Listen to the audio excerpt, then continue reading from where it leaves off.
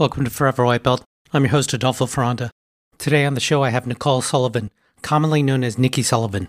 Nikki is a Team Atos Jiu-Jitsu black belt under Andre Galvao. She's well known for her unorthodox grappling style, heavily founded on Sullivan's trademark Panda Guard, which is an inverted type of guard.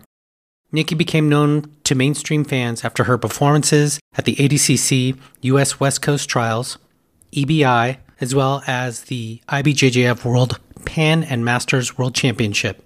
Nikki recently won her Art of Scrap and Twisted Church super fights. She's a very impressive competitor and individual.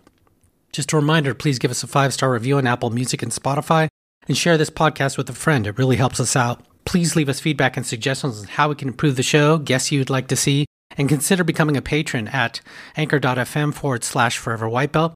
Like us on Facebook and TikTok at Forever White Belt, and check us out on Instagram at Forever White Belt Show.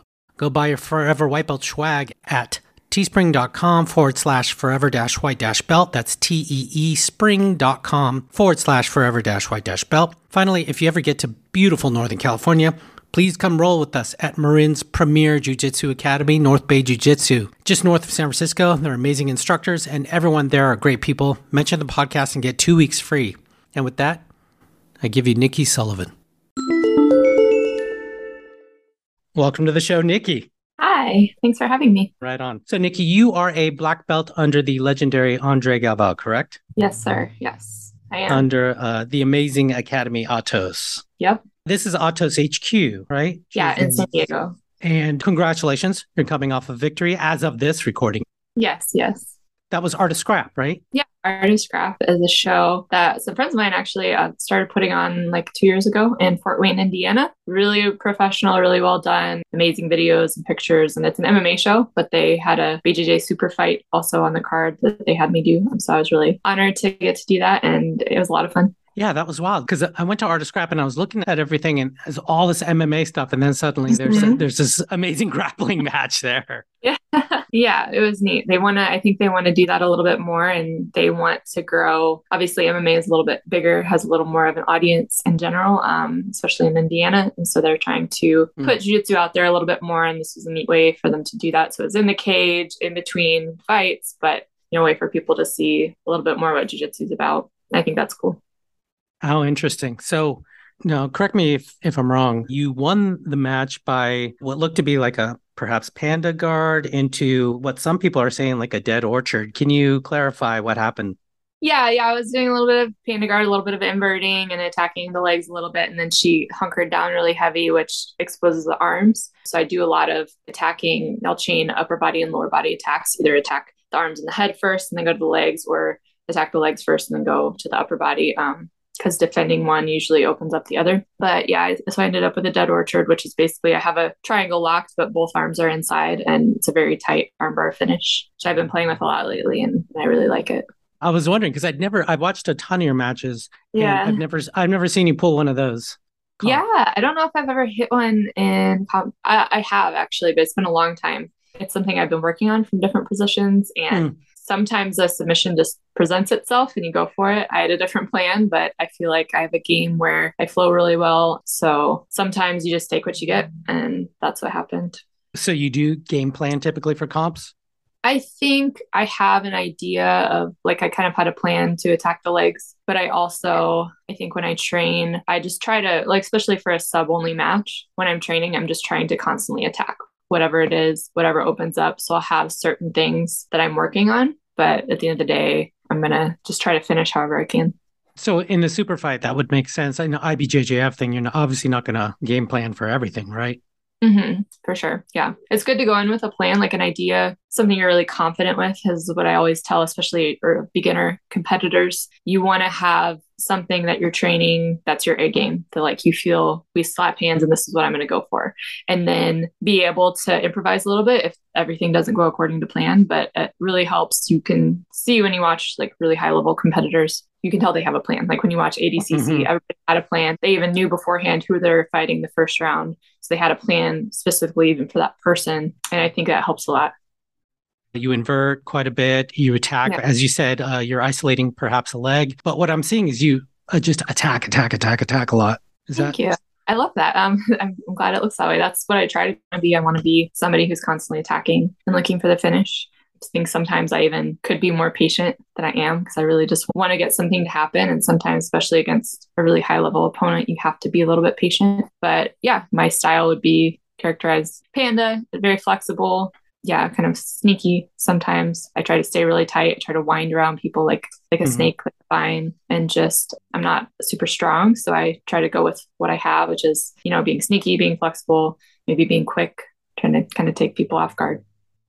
You seem to take on anyone. So I've seen you in absolutes, so in all kinds of size people, which is can be really scary looking sometimes, watching you fight. Yeah. And you don't seem to hesitate whatsoever. Are you like game planning differently or thinking about the game differently in the absolutes? It depends. I mean, I think I try to just play my game no matter what and have a game that works for everybody. I will say, especially I think about it more when I'm traveling and I'm teaching at gyms. And I've started doing this thing recently where I do more of a residency. So you can teach a seminar and just be there for a day. But I was recently at a gym for a month and taught there for a month. And a lot of gyms, especially places where jujitsu isn't as big, you don't have as many women. So I'm mostly training with men. A lot of them are much bigger. So I definitely, even before I traveled to teach at a gym, I'm strategizing. Like I even thought about it as an opportunity to really work on distance control, really work on like not letting people get on top of me. Cause maybe against somebody my size, I can get away with getting smashed a little bit and I can deal with it and I work well under pressure. But against somebody much larger or much stronger, it's going to be a bad day. So I think about that a lot in the absolutes too. I think about it's okay if they get here, but if they start getting into my half guard, like I have to start creating space right away. This is the place where I'm safe. I'm no longer safe here. And I have to really be diligent about keeping my legs in between us, being able to, I tell people the person who's winning the fight is the person who's controlling the distance. So even if you're in maybe a guard or a good position, if you can't control the distance, you can't control like pushing them away or pulling them towards you, then maybe you're not in a great position. So that's something I try to think about a lot.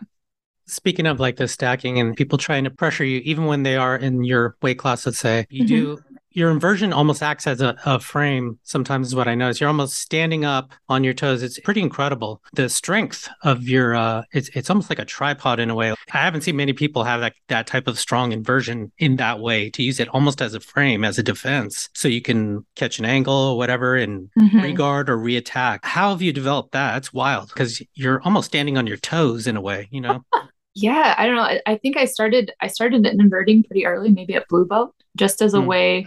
So I was one of the only girls, so I was training with a lot of guys, a lot of newer guys who didn't have a lot of technique, would just try to like throw my legs or smash through. And so inverting became a way that I could trip people up, stop them. They didn't know how to deal with it. So for a while, it was just a way to retain guard. And later, I started learning how to attack the legs.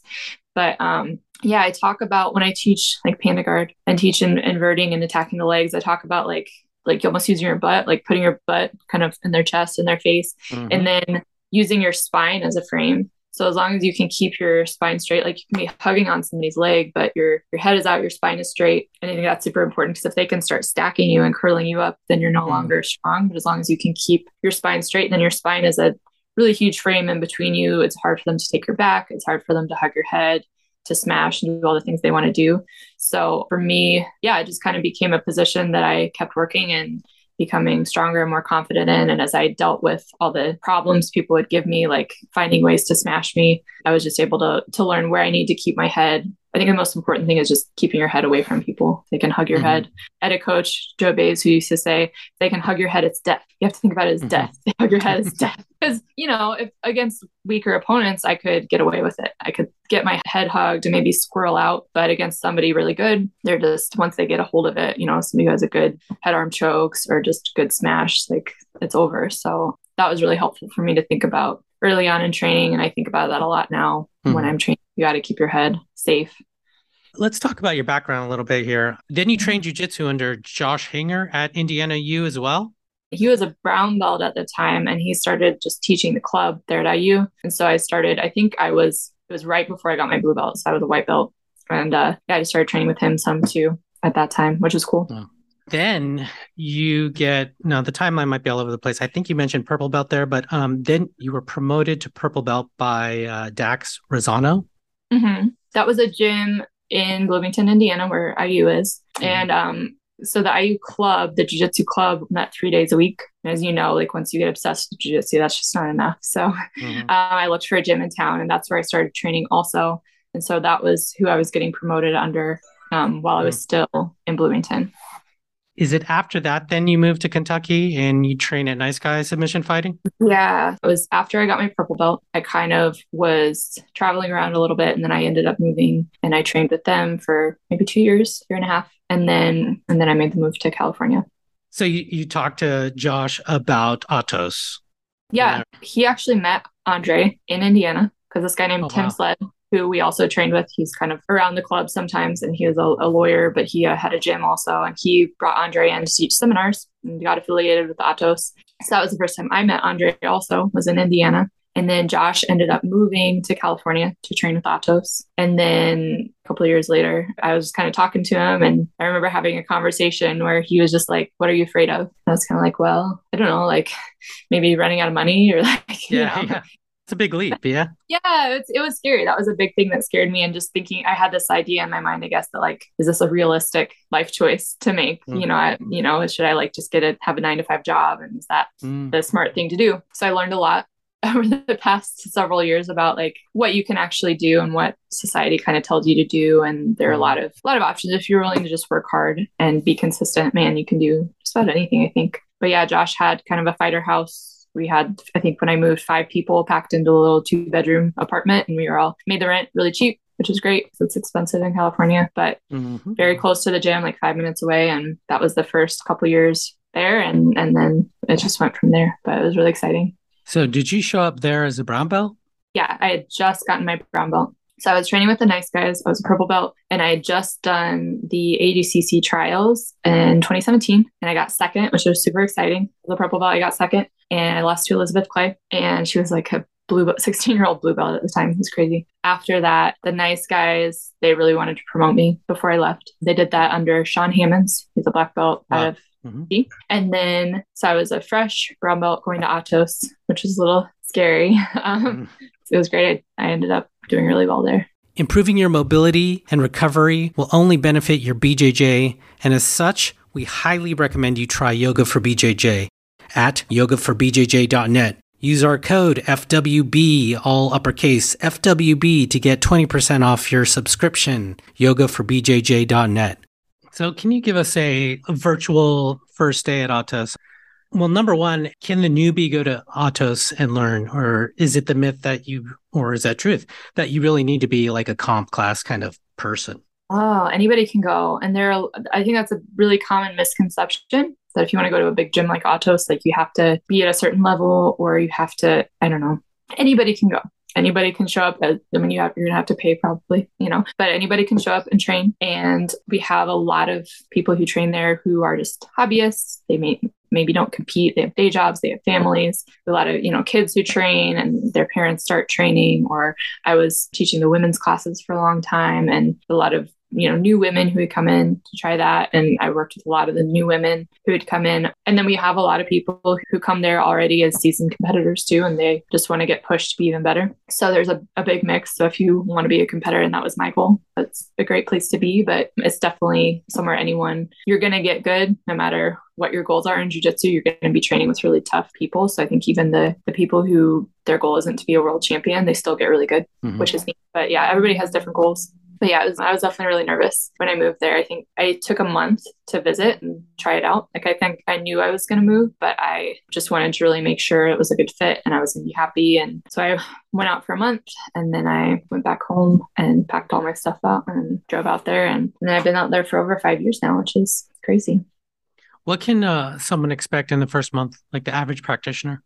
Yeah, I think it's going to be hard. And you should have that expectation that the training is going to be hard. It's going to be tiring. And you're going to be pushed. I think I did my first, just maybe not even the first month, but my first year season training there, I did a lot of crying and a lot of just like being frustrated with myself and pushing myself. And I was trying a lot. I don't think you have to, but I kind of felt like, especially my first month, like I should do as many classes as possible. And they were tough training. So I was exhausted. but it was great. And I was really excited. That was kind of the dream that I had in my mind. It's like, what if I could just train all the time, And then I was doing it. And then you realize like, oh, this is what it feels like to train all the time. It's actually kind of awful some days, but it's also great. But yeah, I think especially if somebody's planning to move there and like make jujitsu their life, I think it's good to have like manage your expectations. It's going to take a lot of work. Like there's no quick magic pill. It's not like you go to Atos for a month and all of a sudden your life, you're just going to be making money doing jujitsu, right? So you're going to have to, like, I was working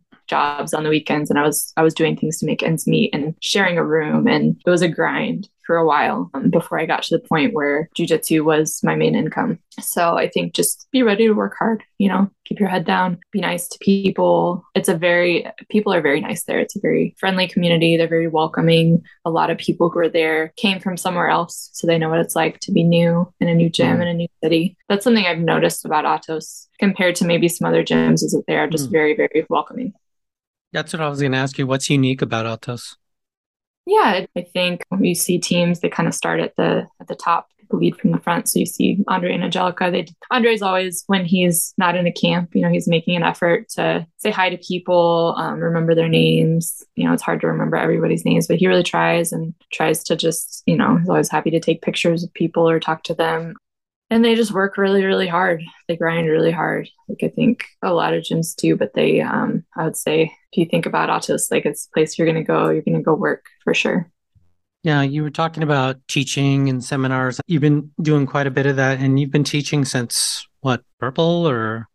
Yeah, I think I did my first seminar when I was a purple belt. It was like really small. It was a women's only. And then when I was a brown belt, I really started teaching. I made a road trip out to California. So I drove from Indiana, had a little route that went like through Nebraska over to Colorado, and I stopped in Denver and I taught a seminar at Robert Wunderlich's gym. He used to be the head ref for Fight to Win at that time, and Fight to Win was like kind of a really big, it's still a big deal, but like it was really big at that time. It really started coming up. And so I did a Fight to Win match in Denver. I had a seminar, and then I went and did another seminar in Wyoming. And then I drove down through Utah, through Las Vegas, and then to California. So that was like the beginning of that. It was like really framed as, hey, you're helping me on my move out to California. And people were very, very supportive and responded really well to that. And then first I was just teaching I was a brown belt, was teaching a seminar here and there. And then it grew, and every year it's kind of grown a little bit more, and I make new friends and find new gyms. I really love teaching, opportunity to travel and meet new people. And especially as I've started to do some longer term visits where I teach maybe for a couple weeks for a month at a gym, I think that's been really rewarding for me, because you teach a seminar and it's fun. You get to teach your favorite moves.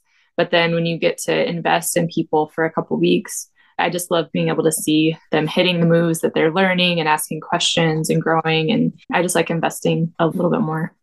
I'm so glad you brought up the residency. I think you're the second person. Charles Harriet was another one to tell me about how he's been active in this type of residency type of thing. I didn't even know about this type of thing for a long time. And how lucky for these academies to be able to call in someone like yourself, a multiple time competitor and a medalist, and with so much experience to come in and do something like that. Sometimes people do it, they'll call it like a substitute teacher type of situation where they hire someone. That's pretty wonderful. Can you talk about like the evolution of your teaching? How have you like sharpened that sword, and what was it like in the beginning versus where you're at now? I'm sure you're very comfortable teaching at this point, or not. I don't know.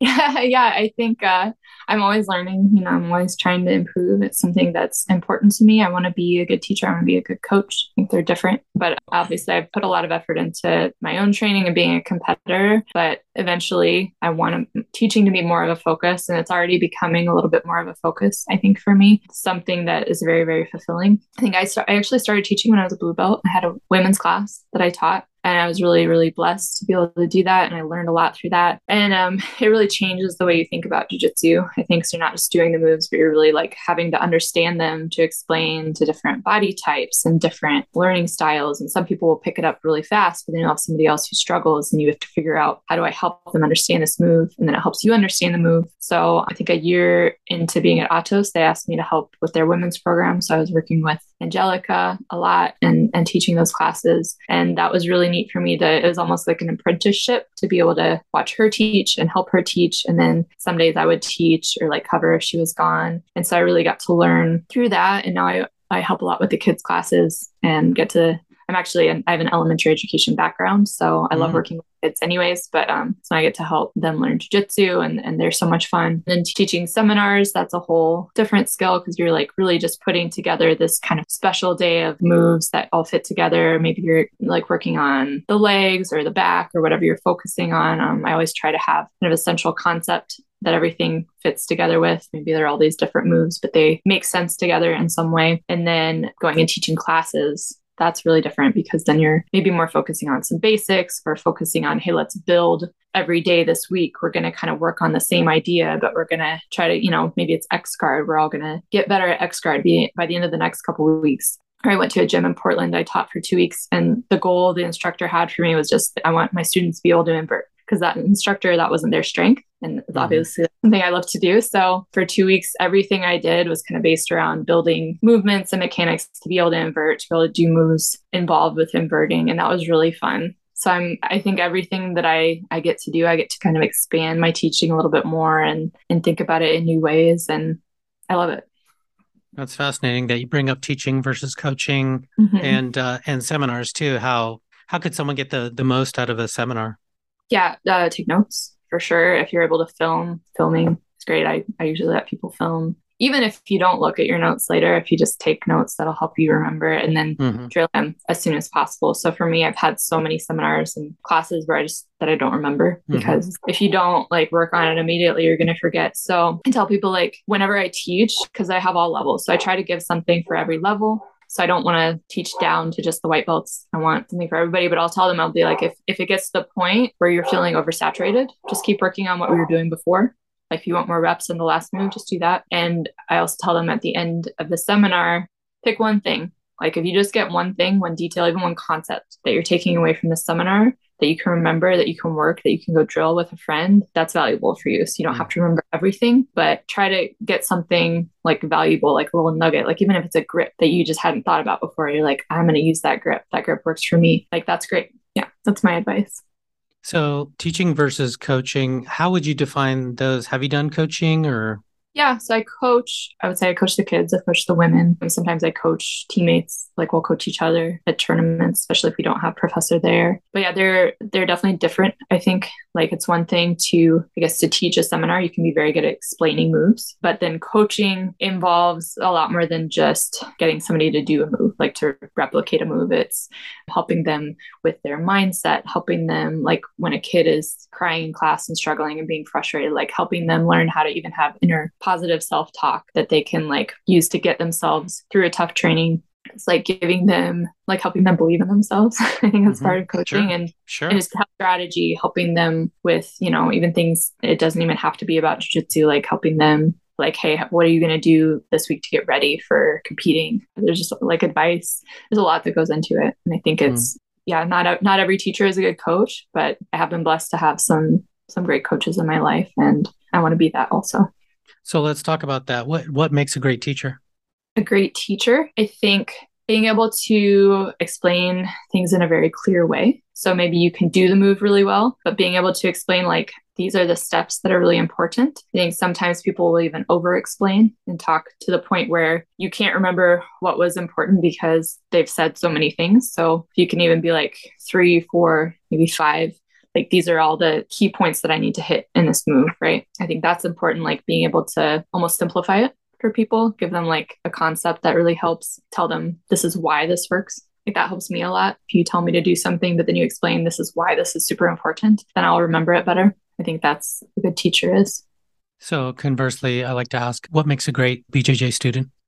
I think being really observant, like when you're watching the move, really pay attention and asking questions is important, but like making sure, like asking questions is great. And I encourage people to do that, but make sure your questions are like helpful questions. I guess it's like sometimes people always ask the what if questions, like, well, what if they do this? What if they like stop this here? And then it's always like, okay, but this is the move that we're doing. If you don't understand this move, if you can't do this move, then you're not ready for the what if yet. So let's focus on what we're doing right now. And if you have a question about this technique, ask about this technique. Like maybe it's a pass. Like if you have questions about, where are you putting your hand there? Like, why are you choosing to do this or things like that? Great. But if you're you're asking like, oh, but what if I do this and then they do this? It's like, well, we could do that all day. And I think sometimes, especially with the kids, you'll see this, like they just want to ask a question. They just want to say something. And and they want to be told a question but sometimes it's just like, that's not helpful right now. So I think knowing when to ask questions and when to just work too. And I tell people too, I'm like, if you're doing a new technique that you just learned, you shouldn't ask for help right away. And I think for a coach too, you shouldn't help somebody their first rep because, and this is coming from a teaching background, the ability to self-correct is really important. So if you haven't even tried it yet, you haven't had the chance to mess up or to fail or to feel it. So I think you do it the first time or the second time, and maybe it's not perfect. Maybe it is, like maybe you do really well, but at least you've tried it. And now you can have somebody help you after you've like had a little bit of experience with the move. And you've been able to at least try to remember every step you could, even if you forgot something, like you've solidified something good in your memory. And then for me, at least when I do move and then I find something, I'm like struggling with something, and then somebody helps me, I remember it so much better. Whereas if you just come and walk me through it step by step, I might not remember because I just was a little robot and did what you told me to, So I think being like willing, I see a lot of kids, again, they'll ask for help before they've even tried it. And like, I always tell them, try it first. Even if you get it, I want you to try it first and then I'll help you. But like, believe in yourself. Like maybe you can do it, or maybe it's not perfect, but maybe you can do it pretty well. Something we would do when I was an elementary school teacher, we would give kids their, like maybe something they wrote. Like, I want you to check your work and I want you to try to correct it first. And a lot of times, like they learn way more from that than if I just went through and marked everything. It makes you think, use your brain. I'm wondering if does it kill you to see like an adult where you're like, if I just say one thing, they're going to get this knee cut pass, but I just got to let them, I think it's hard to watch somebody struggle and not help them. But it's like, even you look at a little kid and they're trying to learn to walk. You have to let them struggle a little bit. You have to struggle to grow. You can't like have everything spoon fed to you. So I think sometimes it's hard. I'm watching somebody struggle, but sometimes if you let them struggle a little bit, they'll figure it out themselves, right? Like I'm so frustrated, and this is me. Like I don't like getting helped too much. Like I do like getting helped for sure. I like getting feedback, but if I'm trying to move for the first time, I like to do it slow, and I like to think about every step, and I like to really try to remember, and then sometimes I'll mess it up, but I'll realize immediately what I did and I'll be able to fix it. But if somebody jumps in before I've had the chance to do that, it's just frustrating. It's like, just give me a second. Give me a chance. The kid, I understand. The adult, I would just be all, oh God, I just got to tell you the answer or something like that. I don't know. But you're totally right. So speaking of improving the game and little things that you learn, has there ever been something like an observation that you've made either from Andre or like an instructional or a seminar or something that I'm sure there has been, but give us an example of, if you can remember, something that was sort of a game changer for you. Yeah, I mean, that's the thing about the head. They can hug your head to death for sure. Also, Louisa Montero, like amazing multiple time black belt world champion. She helped me actually with my panda guard and my knee bar attacks because she would also about the head. She would just smash me a lot when I would go and not hide my head, and she would be like, Nikki, you need to hide more of your head. And I can hear that in my head. And like when I do mess up and somebody hugs my head, I'm like, I didn't hide my head, but that really stuck me. Another one also from my old teammate, Coach Joe Bays. He's in Kentucky. He talking about footlocks. He would always talk about how you have like a pickle jar, and how do you open a pickle jar? Like you don't open it over here. You don't open it up here. You open it right here in the middle of your center. For context, real quick, for the listener, Nikki's holding her arms extended far away from her body, up, down, and to the sides. Yes, the place with the most leverage, right, to open this jar that's maybe has a tight lid is right in the middle with your elbows in, like where you can use your whole body, right? It's right. Oh, wow, great point. He was like, don't put your feet in somebody else's pickle jar, right? And that was amazing. So thinking about attacking submissions, but also defending, like that's that spot where they're strongest. And that's if you're attacking something, you want it there. And if you don't want to just stick your finger, you're going to get a Stimo-Locked. I've had that happen.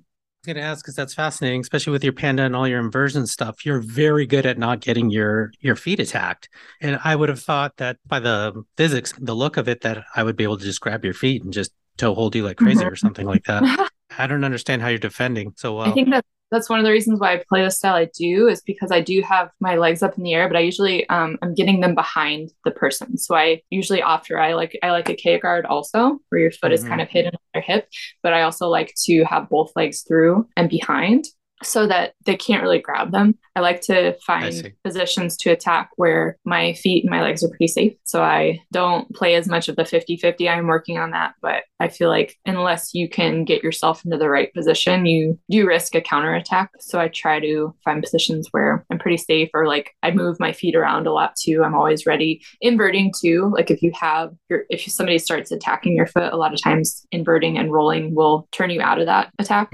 So that's helpful also. So knowing, I think I've had my feet attacked a lot. So that helps. And just knowing wherever I'm playing, like there's danger there. Knowing that it's there allows me to be ready to defend. So you've told us to some extent the evolution of your game. I'm curious, and you've given us a hint right there in that answer, but where do you want your game to go, and what do you wish that you were better at? Yeah, man, so many things, everything. I wish Join the club. Did you start crying? No. I've been working, I mean, I love leg attacks, but I'm working more, I think a lot of times because especially I was doing a lot of IBJJF, my leg attack game was geared more towards knee bars and toe holds. And now I'm working my heel hooks more, trying to get tighter, especially as the game has evolved and everybody's playing with heel hooks now. Everybody's getting really good at defending. So I think before it was way easier to finish these submissions, and now everybody has a good defense. So now it's like, okay, how do I finish somebody that's good at defending this? And that's kind of the next step. And having training partners who are very good at those games to play with has been really helpful. Wrestling, that's something we work on a lot at Atos. And obviously I pull guard a lot, but I have done tournaments like ADCC trials where you have to do a little more wrestling. And so working on at least defensive wrestling, I had a match at the last trials where we ended up having to go to overtime. You can't pull guard, right? Because there's a penalty. So I had to just be kind of confident on my feet. And, we ended up in a scramble where she attacked my back and then there was nothing. I ended up on bottom, but there was nothing. So like just even being able to deal with those kinds of scenarios, even if I'm not great at wrestling. But I'm definitely working on that. I want to have better takedowns and figuring out what style of wrestling is better for me. I'm working my passing. I'm working on everything right now. I'm working on my head arm chokes. I'm working on Dead Orchard. That's kind of a new thing for me. So just trying to figure out too, like I am flexible. So what are ways that I can use that? There are probably things I can do that a lot of people can't. So finding that out, finding, where is this tool strong? Where is it weak? Is this putting me in danger here? Is this so? And just trying to be a better student too. In general, I would say that's my weakest area in jiu-jitsu. I really like to train. I really like to drill. That's where I'm good, but I have trouble sitting and watching video and like just making myself study. So I think like I was in college and school for so long and I had to do all this studying. And then when I was out, I'm like, done. But it's important. And you see the people the minds who are really good at jiu-jitsu, they just study all the time. So that's something that I'm making more of a priority, scheduling it into my day to just spend time watching video and take information that I can help. Because you can only train so much before your body breaks down, but you can study all the time. Your thoughts on ADCC? That was amazing. I think, man, the best one yet, probably. Like, it's just, it's so cool how they're really making it a big show. They're making it more spectator friendly. They're really trying to grow the sport. I think ADCC is the big tool they're using to do that. They're trying to make it more profitable for the athletes. I think getting names out, giving them, a chance to get paid. And I think the matches were just super exciting. I think they really were encouraging athletes to push the pace, and that just makes for less stalling, more exciting matches. And I think you see a lot of new athletes coming out too. They're just really motivated to make their mark. The women's divisions were just super exciting. I think, and you have the polos. They're always just some of my favorites to watch. Just so many good matches, so many submissions, so many really unique situations that happen. And I was learning a lot. Any shockers or surprises for you? Oh man. Well, dude, I don't know if it was a surprise. JT broke my heart. That was so sad. So that was a tough one because obviously he's amazing and I haven't really trained with him personally, but he's Atos and a teammate. And so obviously and he's just such a nice person. You want him to win. But then PJ also is somebody I know. He lifts weights at the same gym I do. And I see how hard he works. And he's kind of been an underdog for a long time. So I always, there's a few that wants to root for that underdog and see them win. Amy Campo defeating Gabby Mm. Garcia. I was just super her because she's also somebody who works super hard and just That was wild. very technical as well as being just, strong and like aggressive. And it was neat to see because Gabby's just been so dominant for so long. And I've always felt like she was just so much bigger than everybody else. And so to see that athletes coming up who now are just so good and they're like strategizing, obviously, there's a lot of strategy in what happened there. But it's really neat to just see that happening and see people like Brianna St. Marie, who she's just like kind of come on the scene. I feel in the past year, and I've competed against her before, and she's one of the nicest people I've ever met. And just seeing her do so well, and man, yeah, just so many cool moments, I think. Especially in the women's division, I like all these people. I think they're all great. So Yeah. you're sad, you don't want people to lose, but yeah, it's just neat, especially for women's jiu-jitsu, to see not only like all these women representing on the stage at ADCC, but to see them just going for it and having these super technical, amazing, exciting matches is, I think, great. So, Nikki, can you tell me a time that you wanted to quit?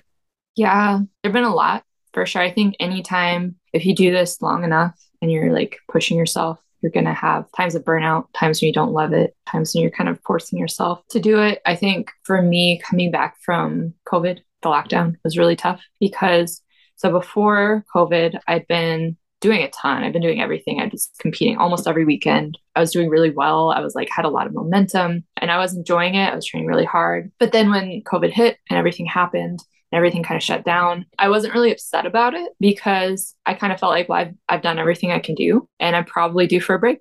So this is great. Right. And it was a time of zero pressure. And for a little while, me and my buddy would just push the couches out of the way in the living room and he would come over and train with me and we would drill and like put matches on the TV and, roll in my living room. And then I got a little group that we would just go to somebody's garage and we had like maybe 6 of us and we would train and then we would make food or order food and we were watching the original UFCs. And it was just this really great time of getting to, I love learning and I love playing with jiu-jitsu. And when you're really focused on competing and just grinding, sometimes that's hard to do.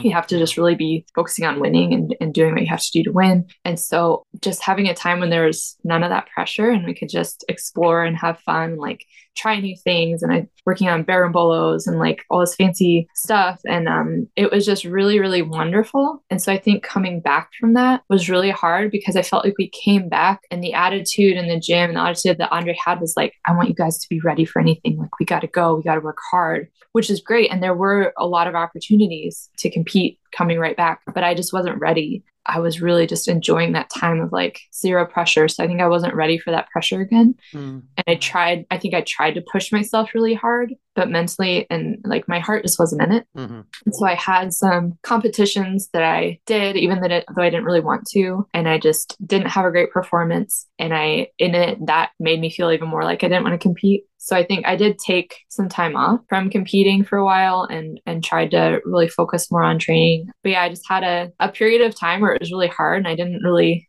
when we were doing 6 a.m. training for a while coming back because like people were looking in at the gyms and like trying to get you in trouble if you're training for a while. And especially here in California.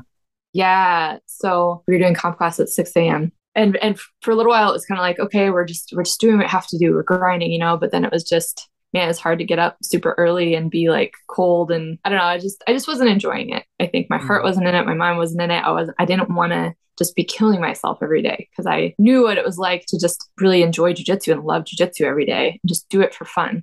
Right. Because I do love it. And so to know that was possible and then to be like, just like hating it was really hard. I guess my advice is if you have a time like that, you can take a break.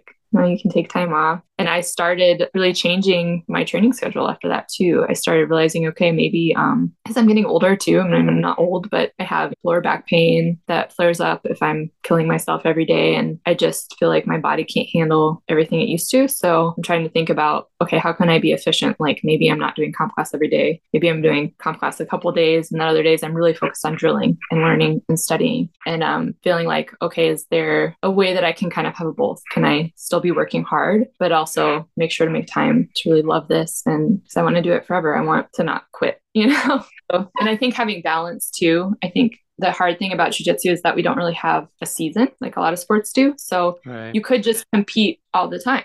So Wow, good point. you have to create a season for yourself. And I think what I've kind of done is I have seasons where I'm really focused on training hard and competing. And then I have other seasons where I'm letting myself travel and teach and like train, maybe I'll visit my friend's gym and train with them, and I'll just focus more on having fun and playing with new things. And I think that's really important. And something I really realized through that whole time, that I really need to have that downtime in my life where I'm able to just enjoy it.